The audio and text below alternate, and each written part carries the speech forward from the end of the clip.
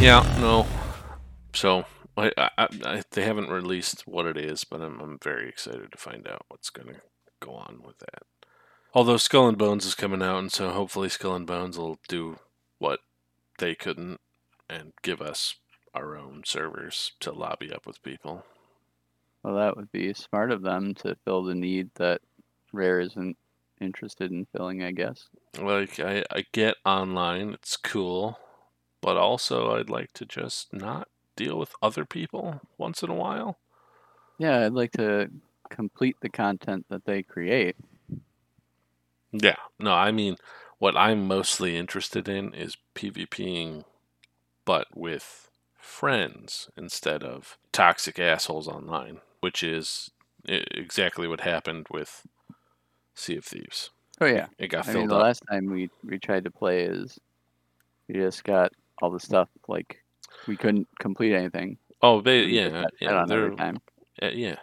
There's just no point to continuing to Hmm. play because we couldn't finish anything because everyone else trolled us to stop us from completing anything. Hmm. So it's a total waste of our time. So then content flies by you, and then you're just sort of screwed. Whatever, man. Just, Well, like all interest in like actually playing the game basically disappears. yeah, you completely lose the essence of what makes the game fun. And I think that Rare is not getting that at all, which is unfortunate. No, yeah, I think they're Like, all in on their concept. yeah, I think they should take a page out of Blizzard's book. Not the one with all the sexual assault and the HR problem, but I remember Blizzard changed the way they did PvP a few years back. I'm not 100% on it because the only expansion that I played that had it was the Shadow one, the Shadow Worlds. I don't remember the hell what it was called. They basically made PvP completely and solely based on um, how the user interacted. So you had to turn PvP on. They no longer had like PvP dedicated servers or something. I don't remember exactly how it felt, but that's how it was for me. Like you could I still mean, go to that a server sounds that good. was impossible to turn PvP on, but they also had servers where you could turn PvP on if you wanted. Why can't they do that? I mean, they definitely could. It's clearly not impossible. Yeah, it's not impossible. They could also You know, I've been listening to lately. I've been listening to The Lonely Island. yeah, it's been a while. Yeah, yeah. What were you specifically? What were you listening to? Let's see, the first album, Incredibad. Uh, That obviously had the boat one on it. yeah, I'm on a boat. I'm on a boat. Dick in a Box. Dig in a box. Uh, Nice. the oh fuck, yeah, Jack Sparrow. That Mm, one's great with Michael Bolton. with Michael Bolton. That was a great one. Yeah, truly Also, exceptional. you can look that one up. Incredibad. On vinyl. Nice. Yeah, Who said we're whack? Jizz in my pants. Jizz in My Pants is a good one. Sax man. Normal guy. Boombox. Boombox is an amazing Like a song. boss. Dream girl. Have you watched the video for Like a Boss? Yeah, the one with Seth Rogen. Yeah, Yes, I have it's definitely. fantastic. Punch you in the jeans. Oh, Natalie's rap.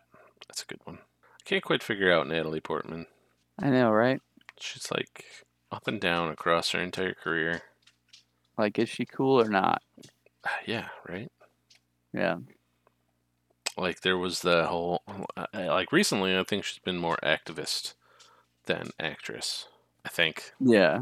Well, isn't the only thing she's really been in lately Thor: Love and Thunder? Or maybe I'm wrong. I'm sure she's been in other things, but that's the main stream thing that she's been in lately. Let's take a look here. Natalie Portman. Black Swan. Why is she remembered for Black Swan? Um, Like, she's been in a lot of movies that were cult classics, like Leon the Professional, V for Vendetta. She was in Star Wars, the prequel trilogy. Well, let's see here. I mean, she was in Princess What If. Amidala. She was in What If. She was in Thor: Love and Thunder. Lady in the Lake, a TV miniseries. Lucy in the Sky. Vox Lux. The Lonely Island, Natalie's Rap 2.0. She was in that a couple years ago. I remember that one. I mean, in the last... She didn't do anything in 2020, but there was an obvious reason for that. Right. But before 2020, it was Lucy in the Sky. Astronaut Lucy Cola returns to Earth after a transcendent experience during a mission to space. Oh, Begins was to she lose in touch. Annihilation? Was that her? No, you're thinking of Amy something? Oh, it's like a Was it her? supernatural thing that I, has like a no, she bubble and was they in go in the bubble. Annihilation. Yeah. Okay. Yeah. I That's was the thinking thing of I Amy remember her something for. or other. That was 2018. That was a while ago now. Oh shit. Yeah, I was just thinking about that. That was a pretty good movie. Mm, mm. Well, I did start recording about 7 minutes ago, I figured. so maybe we should start with a little something. Oh, hello, everybody. Welcome to another edition of the 7-Day Replay. We are doing today the Expanse, Season 1, Episode 4, CQB. CQB. What do you think that stands for? Stands for Close Quarters Battle. Damn you. Haha. It is. Close quarter battle. Obviously, a very prominent feature in this episode. Let's start with something different. Okay. We're going to start with unpopular opinion today as part of our little icebreaker. Do you have an unpopular opinion that you'd like to No, share? all of my opinions are correct. Yeah, sure. I think you know exactly what I'm going to talk about. I don't know, but as soon as you started, we're going to find out. Let's. I'll let you start, and then I'll do mine. Gotcha. Final Fantasy VIII is the best Final Fantasy game. Shut up right There's now. Just shut up. literally nothing you can say that will make me believe otherwise. I don't know. I've never played any of the Final Fantasy games. I really should have, to tell you the truth, but because I really enjoyed, and I have no idea if this is in any relation, the Spirits Within movie that came out for Final Fantasy. It does. So like the thing with Final Fantasy is there's no arching storyline across the games. So that's each game is its own thing until like Final Fantasy X, and then they made like an offshoot spin-off or something you want to call it, whatever. Mm-hmm. And then from there they've made a couple of games like that. They're now spin-offs. But like each game is basically its own thing that have like threads that run through it. So like there's always a character named Sid, and there's always either a chocobo or a Moogle or like some sort of like cute monster thing. Mm-hmm. So it I mean, that there was no cute monster thing that I recall in that movie. I'm 90% certain that the chocobos were in it. I don't know Like what a giant, chocobo is. it's a giant yellow bird that they ride like a horse. It's entirely possible. The last time I watched it was probably more than 5 years ago. Oh yeah. As I Yeah, recall, it definitely. was a story about how these ghosts were stealing the souls from humans. I'm thinking of the right Yeah, movie, it right? was like a post-apocalyptic world where there's these like spirits that roam the wild earth, and like if you come into contact with them, they like steal your life force. Yeah, as I remember that. They were red or giant bright orange, and Yeah. the souls they were stealing were blue. Yes. Yeah. Yeah. It was a really good movie. I think that's actually the only movie, only video game movie I should say, where the creator had direct contact with the creation process for the movie. Definitely within that time for sure. No, like ever, Ever? or at least for the last two. At least with Well, don't forget Uncharted. yeah, I was gonna say at least within the last 3 or 4 years. Yeah. And Uh, then they then I were think making a Uncharted. BioShock movie, but I don't know what happened with that. Oh God, I would love to see a Bioshock movie. I would crush that so hard. Oh yeah. No, that'd be great. You know, I guarantee they'd make a lot of money if they made a Resident Evil Village movie. Oh yeah, that would be really cool one to watch for Yeah, sure. that's the reason where everyone's watching it, right? For sure. Mhm. Yeah, Yeah, for sure. Yeah, yeah. they probably already made a porn of it. I mean, that's Rule 34. Rule If it exists, 34. there's porn of it. Oh God, Rule 34 has gotten us all in a lot of trouble recently. Recently, Well, I, with did I the, miss something? I mean, I feel like the furry movement has become more prominent in the last couple of years. Seems like their voice is actually out there now, and nobody seems to be arguing against them. Well, I mean, like think about what we watched as kids, like Looney Tune Adventures, Space Jam. They've been sexualizing cartoons for like They've been ever. yeah, the anthropomorphic cartoon women. Yeah, it's disturbing. Mhm. Anyway, anyway, my unpopular opinion, and I can't really say it's a hugely unpopular opinion, but it's an unpopular opinion. The Dark Knight, not the greatest movie ever. In fact, up until recently, I had a very difficult time getting through it. Yeah, really. I always thought Batman Begins was the superior movie, and I'd even watch The Dark Knight Rises over The Dark Knight. It has nothing to do with like Heath Ledger's portrayal of the Joker, but I just couldn't get through it, the whole thing, straight start to finish. I feel like it's just like there are some sticking points which are kind of like hard to get into.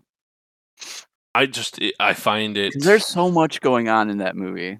There's so much just like it could, if it had been split up, it would have been probably um, better for me. However, having said that, now, yeah, it's a really good movie. I'm not denying that at all. It's a good movie, you heard him, everybody. He doesn't like it. You should but I wouldn't. brigade him. I remember when it first came out, I was just like, I cannot get through this movie. And then for the longest time, I was like, I don't feel like watching this thing again.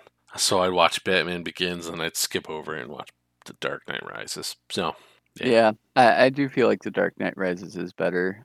Um, yeah, my problem with that one is that it has the same problem that Spider-Man 3 had, where it's just trying to do too much.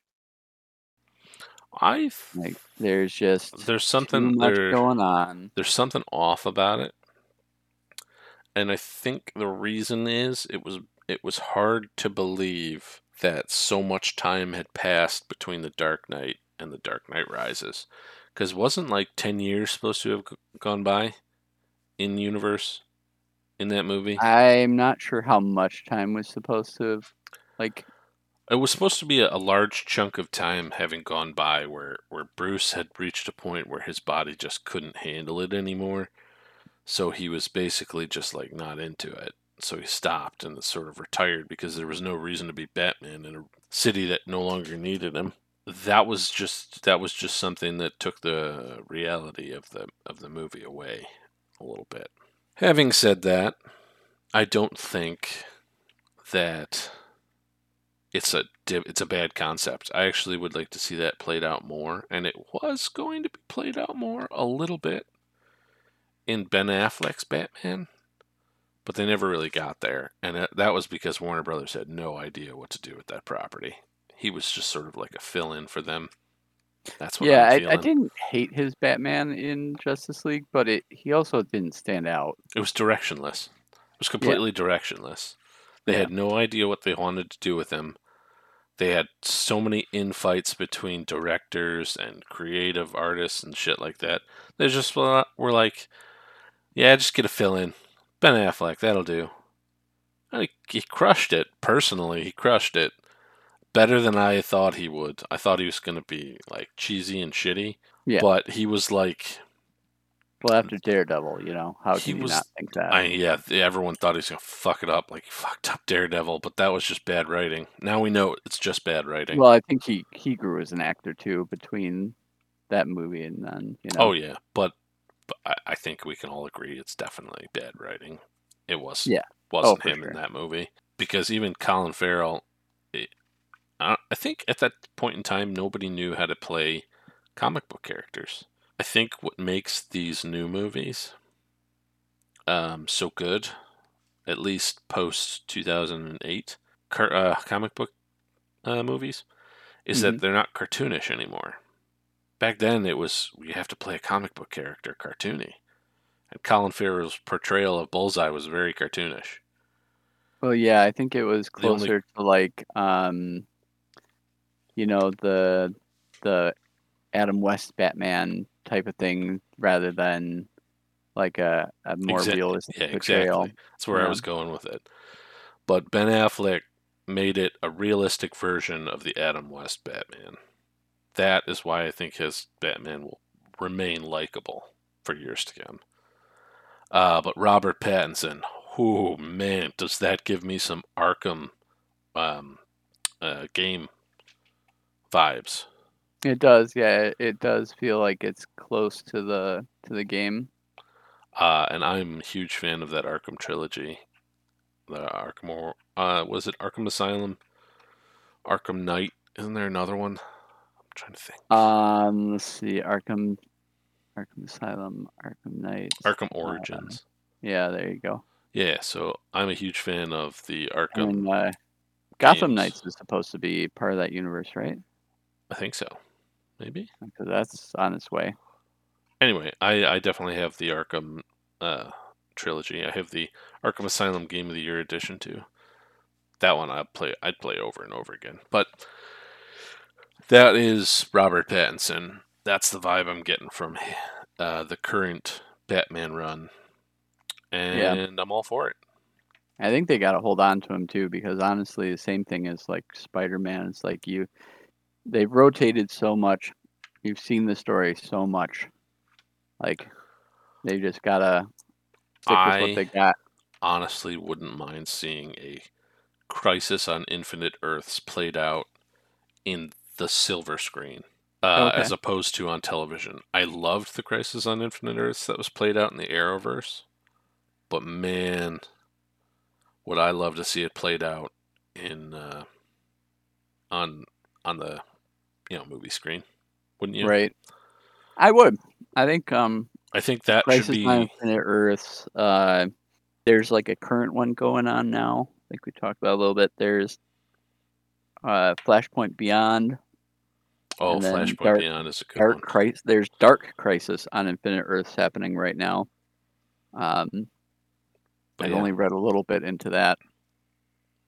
I think the ultimate goal for them should be to play out their larger stories, like the ones that made them big hits. And I think Crisis on Infinite Earths would turn Warner Brothers around a little bit Well, in I feel terms like of the what. DC stuff feels reactionary, so they're not making stuff for it to be Yeah, they have no long-term interesting. plan. They're just trying to keep up and doing a phenomenally horrifying job to keep up with Marvel, and they Right. really just need to find direction. They need to find a Kevin Feige.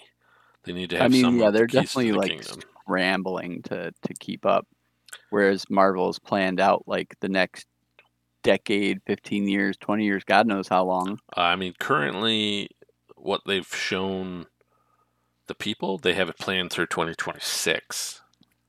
However, I know for a fact they probably have it planned out for at least 2 or 3 more years, story wise.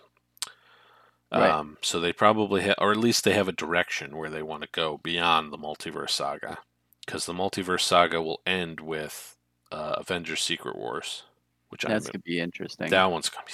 I'm gonna be so excited.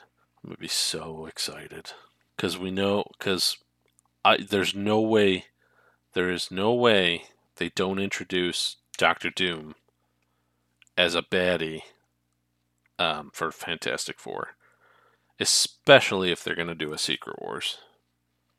Oh yeah, like Because he was a prominent character in the original Secret Wars from the 80s.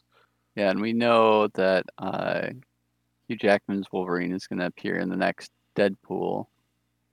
So I don't think they're, was Wolverine in the Secret Wars. I don't think he was in that one. I'm pretty sure he was.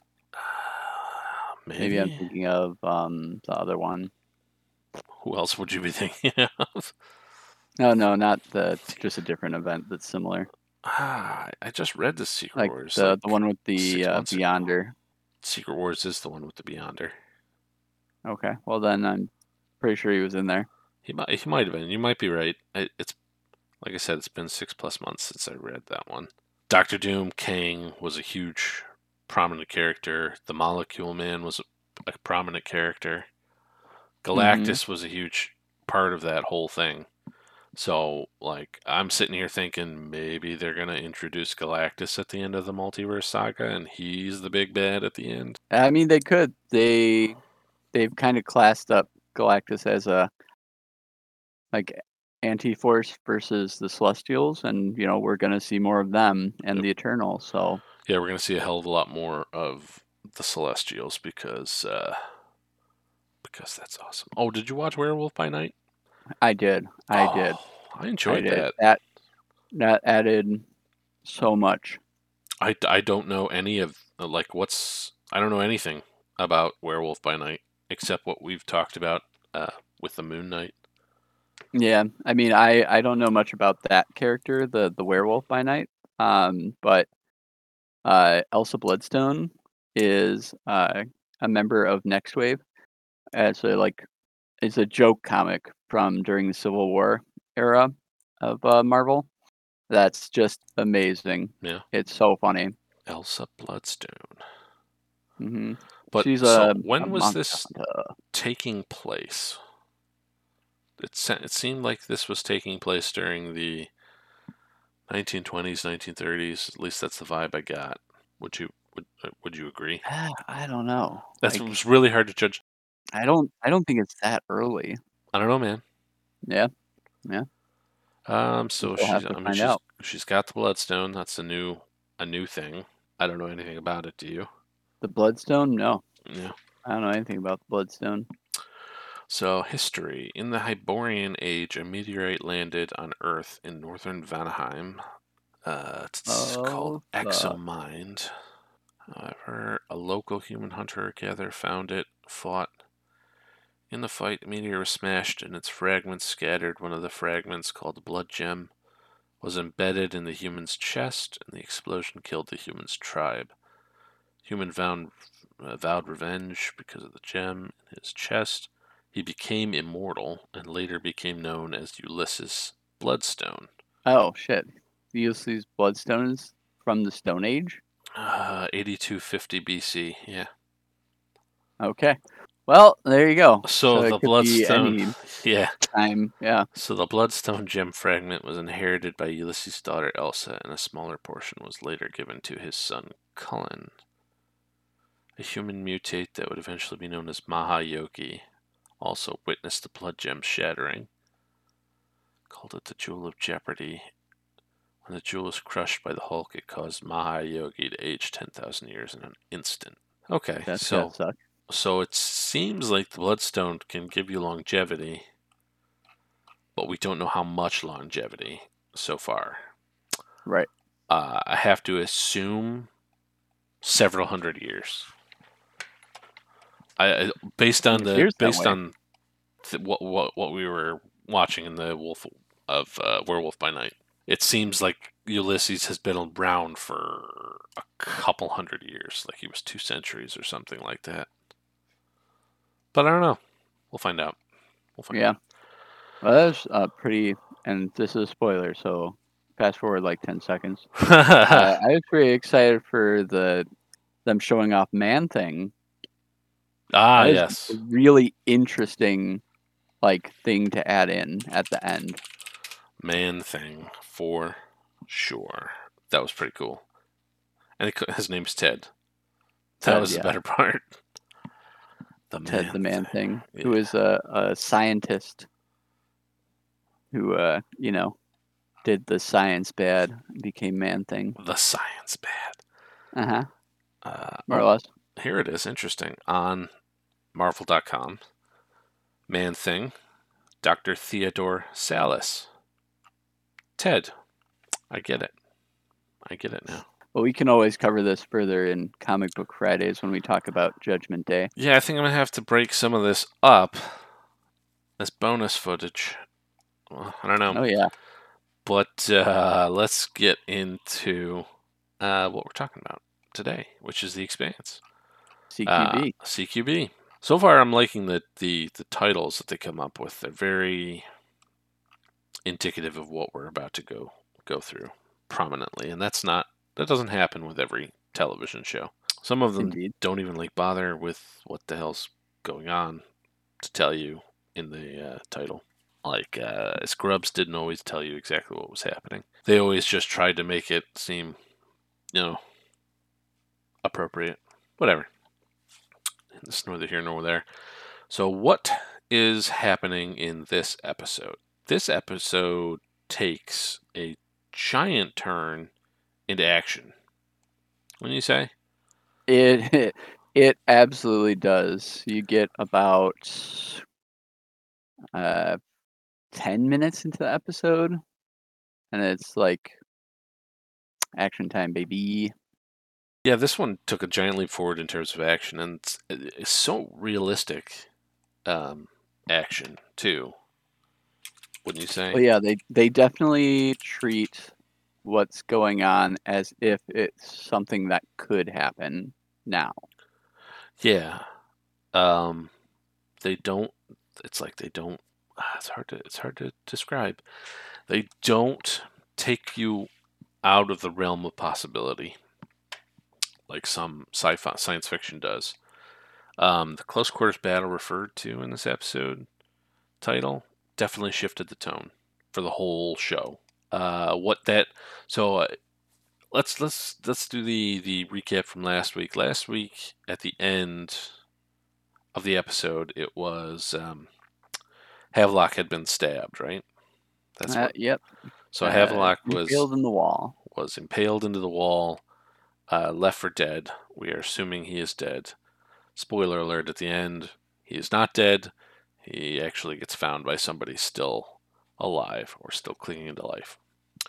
The synopsis for this episode: the Holden and crew are caught in the middle of a desperate battle as mysterious warships attack and board the Donager. Now, I heard the captain pronounce it the Donager several times, so Yeah, that's the way I'm going to pronounce it, the Donager, instead not of the donger. the Donager, which is how I was pronouncing it in the last episode. So the Donager ended up being boarded by some mysterious warships. Miller is still pursuing Julie Mao, and he realizes that his partner Havelock has gone missing. And as far as Christian Avasarala, there wasn't a whole lot going on from her this No. episode. It was like a 2 minute scene, and then we were done with her, pretty much. So Yeah, it was just like a vignette. it was a framing piece, probably. The gravity on the show, I would like to say, is stellar, and I am using a pun there. Haha! The way that Face jokes. and so the whole show does really well with how gravity works. It started fantastically in the first episode where we saw Julie Mao and her hair.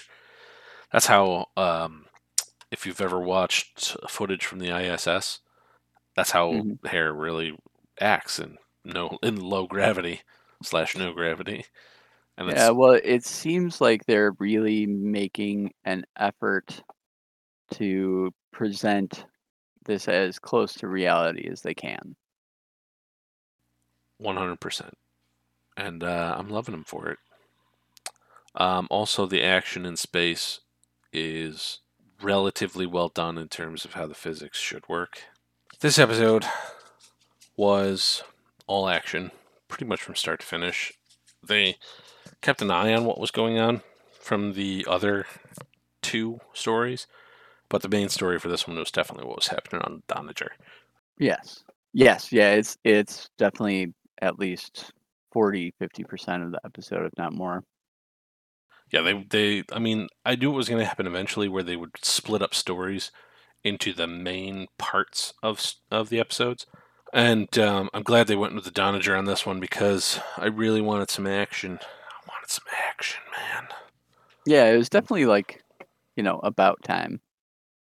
Yeah, I mean, we did get to see some action when the Canterbury got blown up, but this was the action I was hoping for. So let's get to it. So at the beginning, we see on Earth Christian Avasarala is trying to get the ship. Trying to get a ship to the Donager to rescue Canterbury survivors that have been taken prisoner. Because she has absolutely no idea what is going on in the Donager, she seems to try, I guess from her perspective, those people are probably being held captive and tortured, and she still believes that at the very least, the Martian Navy has probably no reason to keep them alive except for the whole what was going on with Holden, right? Right. Because she knows that the stealth technology may have been stolen from their place, but she has no idea whether or not somebody had stolen their technology or somebody else has that technology. Basically, all she knows is that Mars started searching for their stealth technology and inventorying it from the last time. So that's where we're at there. She lays on top of her roof of her Westchester home, with her Yeah. grandson and gazed up at the stars, worried about the future of Earth, Mars, and the Belt, possibly perhaps the entire solar system. And really, that's all that really happened with her. She was just sort of lamenting about what was happening. I think, from her perspective, most, if not all, of the problems she's facing is that all of these problems are outside of her control.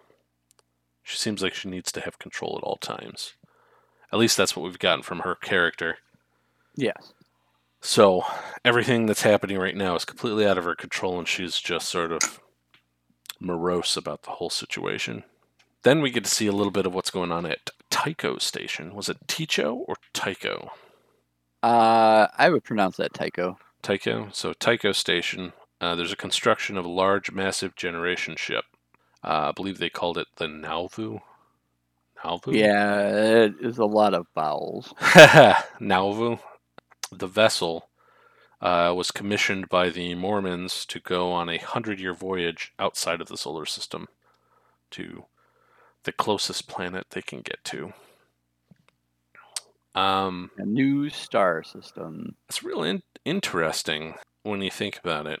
Everyone seems to think that solar systems in general are stationary, but if you look at how ours moves inside of the Milky Way, we're moving along with our star, and the only thing that's keeping us from not moving is the fact that our sun is dragging us along. So we're in a constant state of motion. Not only are we spinning around an axis, we're spinning around the sun, which is then spinning us around this larger galactic cluster, or black hole, or whatever the hell is at the center of the Milky Way. I don't remember. There's a black hole at the center of the Milky Way. Thank you. That's what I thought. That blows my mind every time I think about it. But when you think about it that way, the Mormons want to jump from a moving vehicle and then travel a little bit to another moving vehicle. Blows my mind, man. Blows my mind. I mean, if you really start to think about the scale of our lives versus like just the scale of the universe, it's can be very overwhelming. Like just considering the size of our own sun versus our planet is extreme. I love those YouTube Um, channels that take comparisons of known objects in the universe and compare them to a relatively known object. Like they take us versus the largest planet in our solar system, Jupiter, and we are just like trounced in comparison to Jupiter. And then they Yeah. took Jupiter, and Jupiter is trounced by our own sun. Then they take our sun and compare it to another star in our local galactic cluster, and it is trounced by that. And then they take the largest known star in the universe, and it's like goes on and on. Like we're just so small. And that's when I realized that arguing over politics means absolutely nothing in the grand scheme of things. Yeah, that brings you everything back to what is reality? Is it something that you touch? Is it something you experience? Ultimately, I think it comes down to just your perception. Your perception of the world is the only thing you have Yeah, that really exists to you. yeah. I think, well, speaking of that, interestingly enough, do you know what won the Nobel Prize recently? I don't. Quantum entanglement Ooh, recently won the Nobel Prize. Very nice. interesting. But back to the Expanse. Back to the Expanse, man. We get introduced to another character, Fred Johnson. Fred Johnson! Good Who's Johnson. played by a guy by the name of what the hell is his name? Hold on, I've I don't got know, it. but I'm pretty sure he's in Fear the Walking Dead. He's in The Walking Dead. He might have been in Fear the Walking Dead, but he was definitely in The Walking Dead. Chad You're asking me if I Chad know? Coleman. I had it written down, I just couldn't find it. Chad Okay. Coleman. I love this guy. He's actually in the Orville too. Oh. He plays Bortus's mate in the Orville, whose name escapes me at the moment. Oh. Um, I don't know the name of the character, but but yeah, you know exactly what I'm yeah, talking about. That's just crazy, right? fucking love Bortus.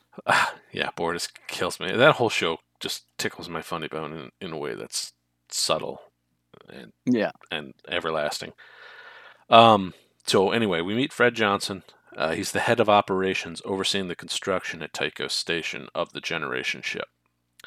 The Mormon representative hints that Johnson should be replaced due to his known ties to the OPA. Though after delivering some not so subtle threats, Johnson manages to keep his position. He basically like pulls out his dick and says, "Hey, fire me if you want, but my dick's still bigger. Suck Well, he essentially says, it." if you want the ship to actually survive the trip, uh, you know, maybe shut the fuck up. Yeah, he's like so. Anyway, so the Mormon guy's like, okay, whatever, we're just gonna keep you because we're too far into the project to do anything about it. There was like one moment where I thought for sure he was gonna take them back to wherever they were going and like destroy the ship because I it just mean, seemed like it might have been going that way. yeah, there's a possibility, but I didn't take a whole lot of mind to this part of the episode only because it just wasn't. It was so quick, and there was so much more going on in the later part of the episode. So they've introduced a new group into the whole thing. The Mormons are basically leaving, which personally, I'd like them to stop knocking on my door. So I can't say Really, I don't think I've ever had one in this neighborhood. I've never had one in my neighborhood. I'm just being facetious and subtle. Oh, just in general. Yeah, just in general, I was making a joke, and you fucking ruined it. Well, like, they could mind their own fucking business. That'd be great. He asks the Mormons to get off the ship so his crew can continue with the calibration work, and Johnson gets on the radio and then demands an update on the Doniger. So I don't know. It doesn't seem like anyone? We don't know who was on the other end of that. Right. He was only mentioned that he had possible ties to the OPA. So we're assuming at some point that he is talking to someone from the OPA who It knows what's seems going on. likely. Yeah, At least knows what's happening. who knows what's going on with the Doniger. So we don't know at this point whether or not he's friend or foe in the grand scheme of things. All we know is that he's suspicious, sus, if you will. He is a sussy baka. He is a sussy baka. Anyway, back on the Doniger, Captain Yao, who in and of herself I wish survived this episode, but what are you gonna do? Yeah. Captain Yao thinks, Spoilers. yeah, we're gonna get there. We're getting there. So Captain Yao thinks the mystery ship that's still fast approaching them is coming for Naomi. For those who don't know, Naomi is the suspected survivor of the Canterbury who is OPA. I think that becomes suspect pretty quickly. Yeah, so I don't know. At this point, I still don't know who's playing mind games with who. Only that it seems like we still don't know a lot about any of the characters. I'm Even gonna make a prediction. yeah, go for it.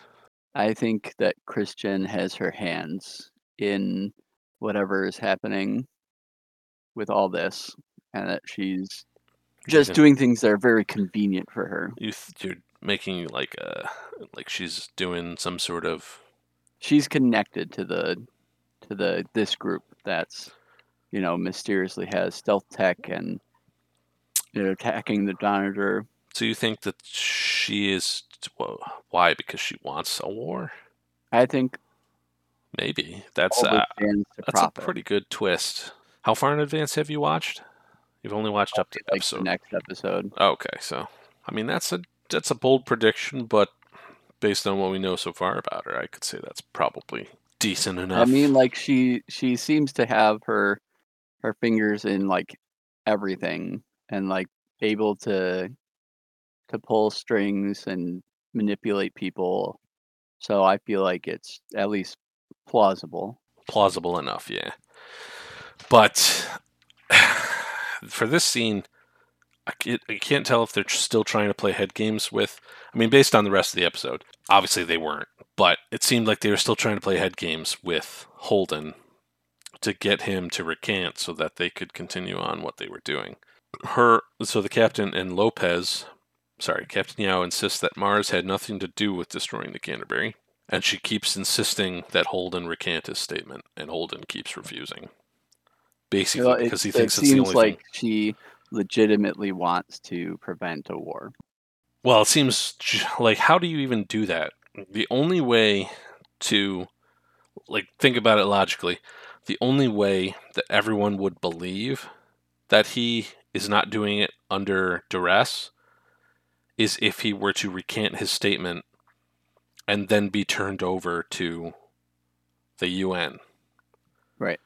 Like, that's the only way that they can do that. So, what they should be doing is contacting someone from the UN saying, you can come get your person, whatever. Something like that. That's the only way that they can convince the rest of the system that they didn't actually attack the Canterbury. So, as the approaching ship starts firing torpedoes, blue battle lights. I thought this was weird, right? Hmm. Blue battle lights. That's just weird. That's To so me, it weird. seemed like it ties into like what they do later. So it seems like it's like a power draw reduction, because right, that's a limited resource, so they can't have all these systems running if they're going to be powering up these offensive capabilities. That is an excellent point. I didn't even think about that. I would have. I just thought it was very interesting that they went with blue as opposed to red. Um. Yeah, So anyway, I'd be Alex, interested in hearing the like reasoning behind choosing blue. just to be different, had to be different. There's got to be a reason. It's probably because it's a Yeah, I soft. just like it. It's I a just like blue. softer color. Red is pretty hardcore on your eyes. True. I would say blue is a softer color. Although when it's the only thing you can see, I would say it's not as harsh, because like in a dark room, you often have red lights, so you can see, and that won't ruin the film. Yeah. Well, I would say it's harsher on a person's eyes as opposed to something like that. I'm so sorry there, Todd, but you were trying to go from a pizza, and I'm not going to let you do that. No, Todd, don't. Um. So anyway, I think Alex is his name, the pilot guy, who's former Yes. MCRN Navy. He knows what the blue battle lights are, And he's like, time to strap in because it's going to get bumpy in here and shit like that. So they start doing that. The Donager obviously gets quickly overwhelmed because they start firing torpedoes. And Yeah, most of the they have the one ship that's coming towards them, and then it breaks off into several smaller ships. Yeah, this reminds me of Star Trek Beyond. Did you see that movie? Yes, a long So time ago. in that one, they had a hive of ships where all of these smaller ships were in motion and in constant contact with each other to keep themselves from running into each other. So it felt like that, where they split apart into a giant hive and then started attacking them from smaller places. So it was much more difficult to hit them with torpedoes. And Yeah, then they got into divide and close quarter conquer. battle with them, which is where that obviously comes into play from the title. And I guess they were planning on boarding them from the very beginning, and they were pretty successful because I don't know how many of their ships they actually ended up losing. Probably very I few. think they got at least 2 of them. Yeah, I imagine they managed to hit them a couple of times before they completely broke apart with some torpedoes. And then the rail guns did some damage, I imagine. Yeah, but, oh, man, the concept of the railgun, uh, like, you think about it, so, like, a railgun is essentially a metal projectile, uh, moved in super speed with electromagnets, so, an alternating magnetic current, Hmm. uh, and it is moving super fast, and even more so in space because there's nothing to, uh, There are give it very few friction. outside forces to reduce its speed. Yeah, that are working against that speed. Hmm. The So only thing would be gravity or right, whatever's in and its way. depending on where that is, like, that's gonna be very minimal, and if they don't have good Yeah, enough plating, I if mean, they're I in can't imagine a type of plating that would be good enough. if they're in open space, it's not going to matter too much. They're Yeah, gonna it's not going to be gravity there's nothing gravity they bad. can do about it, yeah. The Donager's main drive ends up going out, which causes the interior of the ship to temporarily lose gravity. This freaks out the pilot, Alex, whom Shed tries to help by offering some of his cinnamon sticks. Well, are those drugs? What were the cinnamon sticks? I don't remember It those. was clearly meant to be some sort of drug. Yeah, It looked like a joint to me. it did look it did look Not like a that joint. I know what that looks like I as a assume it was. outstanding citizen. Unfortunately for Shed, his final act of kindness ends up being the last because he's quickly decapitated by gunfire that punched through the hull of the ship and went right through him. Yeah, you hear like a ping, and then like Everybody he's turns not toward talking him. anymore. Yeah, everyone turns toward him and it's like, oh shit.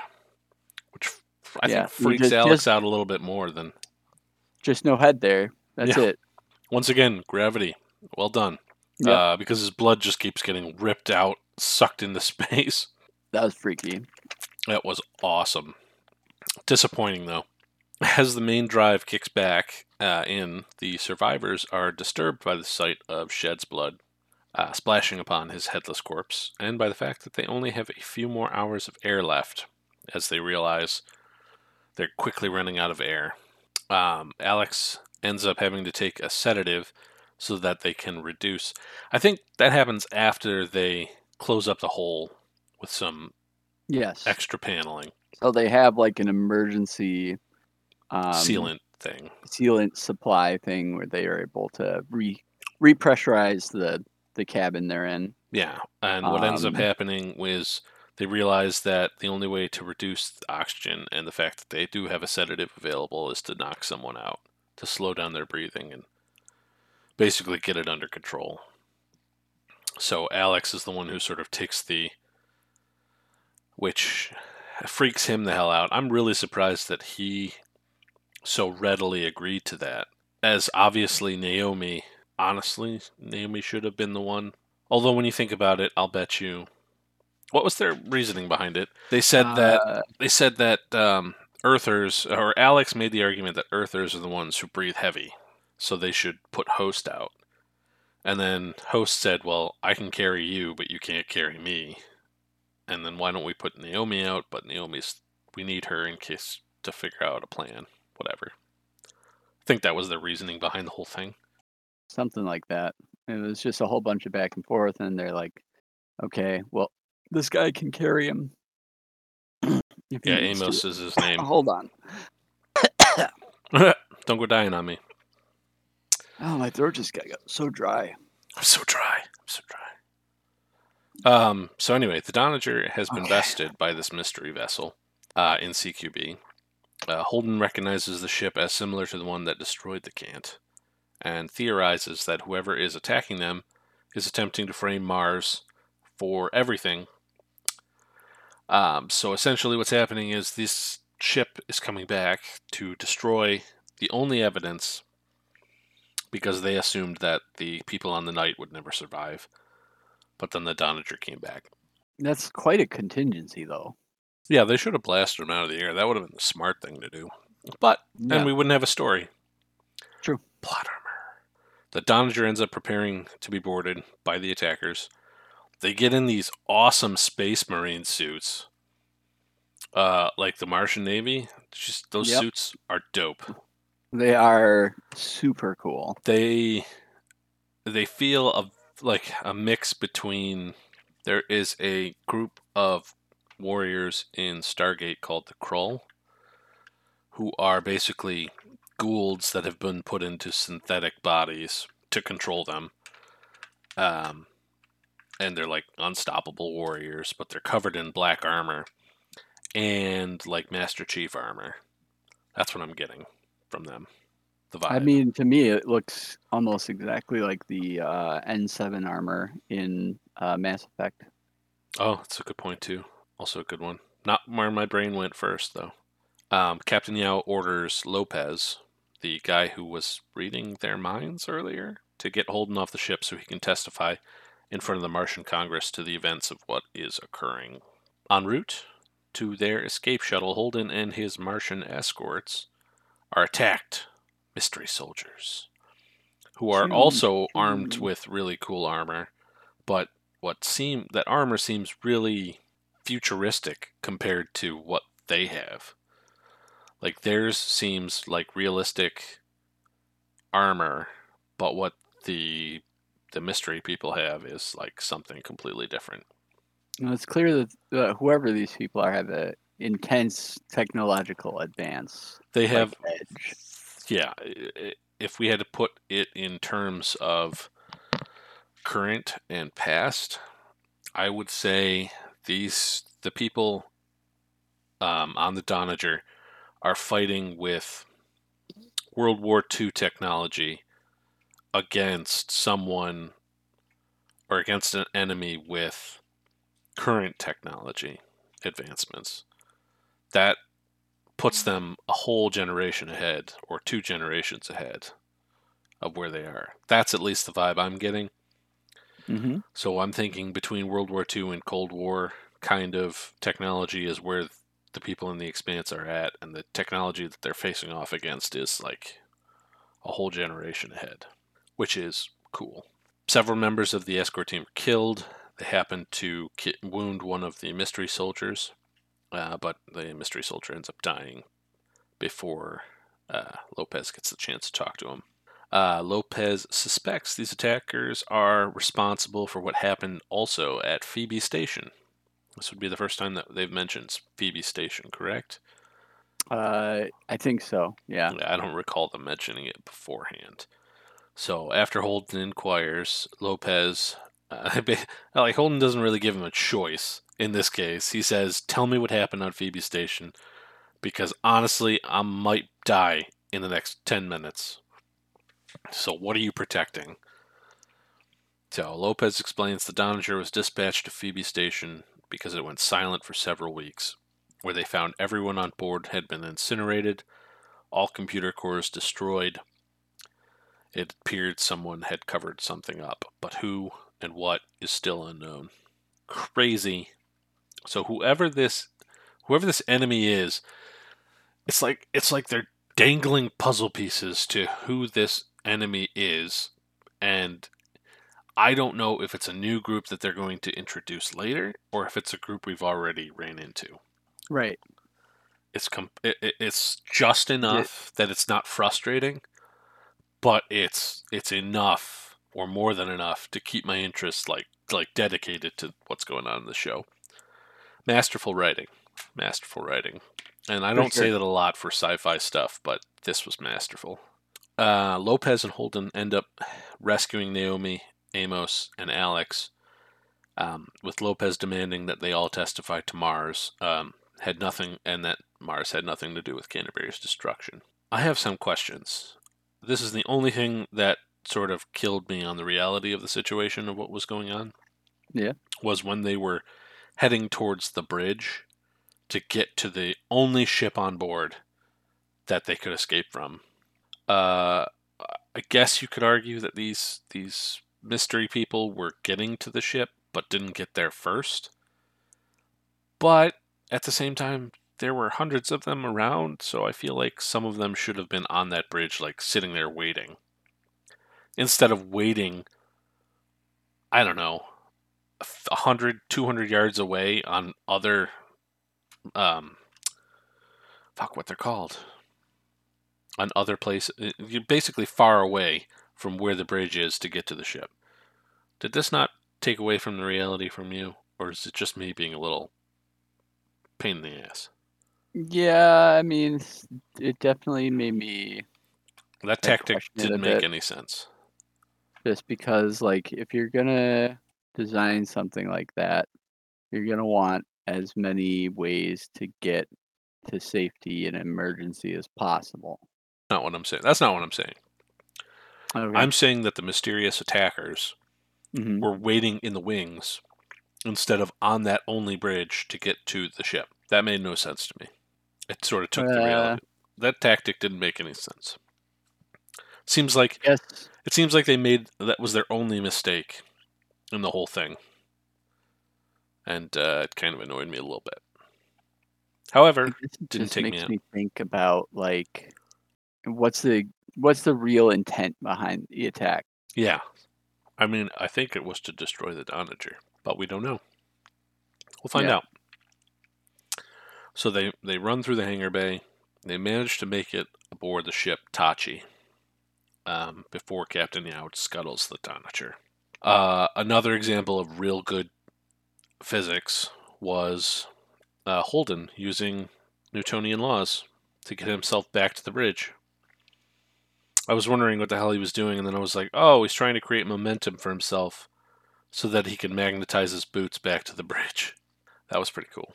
I liked that. I enjoyed that. That sort of brought me back. Nice.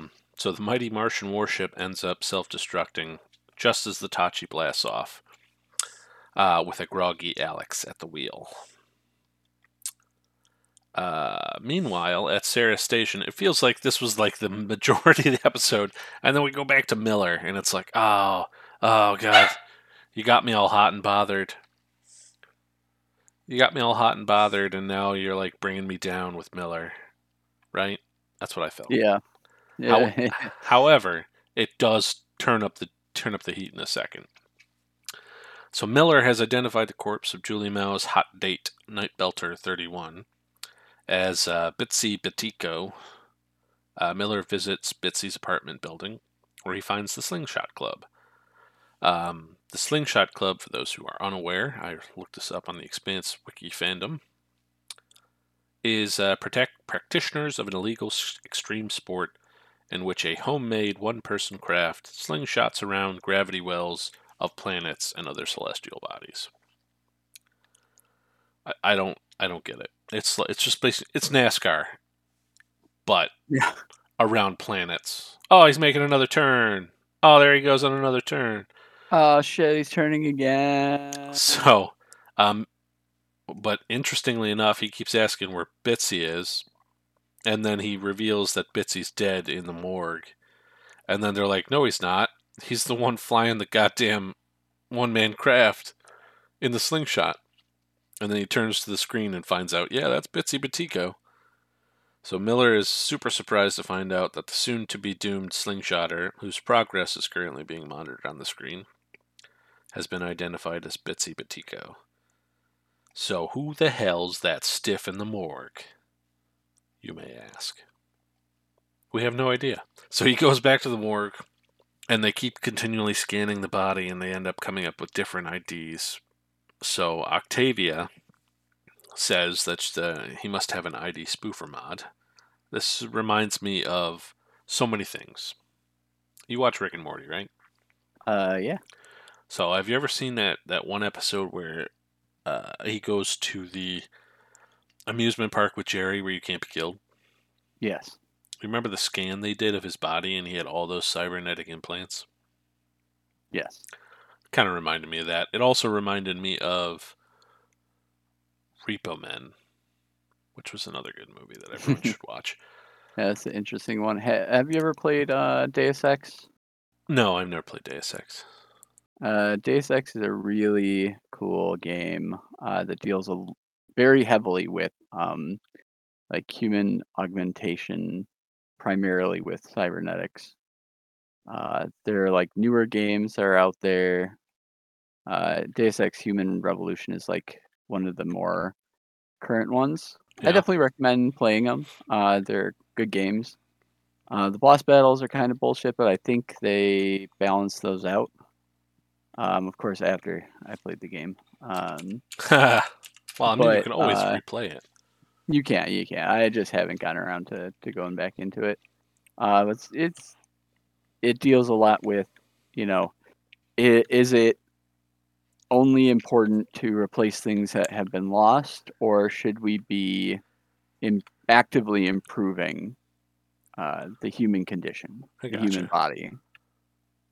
So the Deus Ex collection is available for $62. The Deus Ex Human Revolution available on Steam for $20. Yeah, it's not bad, and they do go pretty deeply on sale during like the Steam sales. Steam's always got real good sales. Oh yeah. So they investigate this stiff a little further, and they find he's got a whole bunch of implants, including a memory crypt, which Miller Ooh. ends up just I have ripping to into say it's this a pretty dude's slick cab. name, like a memory crypt. I love that. That's a good name. It feels like a Johnny Mnemonic, right? Yes, Ah, yes. exactly. Yes, That's a good movie. Everyone should watch because it's so ridiculous. It's still good though. It's so good. it is. Um, It's really interesting. they're the ones who invented the CAPTCHA, right? Right. So Octavia scans the device, finds government documents claiming the stiff was a data broker. So a data broker is obviously a thing where people obviously steal data and smuggle it to others. But what data was he brokering? We don't know. That left just enough of a good taste in my mouth to like, oh my god, I've got to watch the next episode. But I held off until our next encounter. We leave the morgue, and Miller once again tries to contact Havelock, who is still missing after the rioting.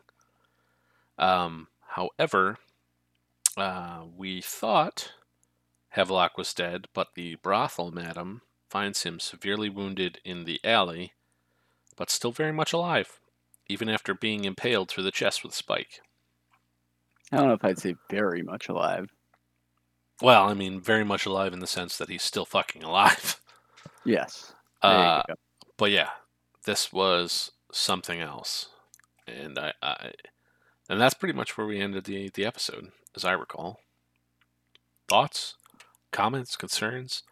I gotta say, I would really like to see more about that shadow group, I which, really want to know who the hell they are.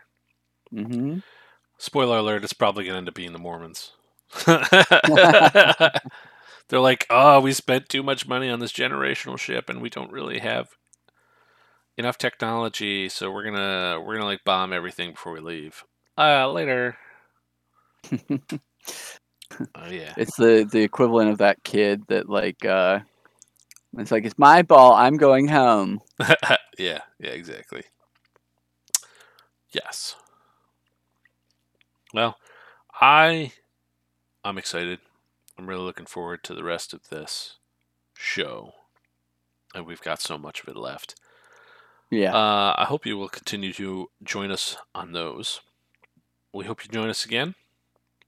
Check us for our Fanspiracy theories. I'm not really sure what we're going to do next, but it's going to be good, and I'm going to find a good one.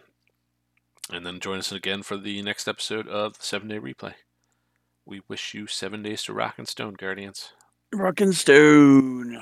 Later. Bye-bye.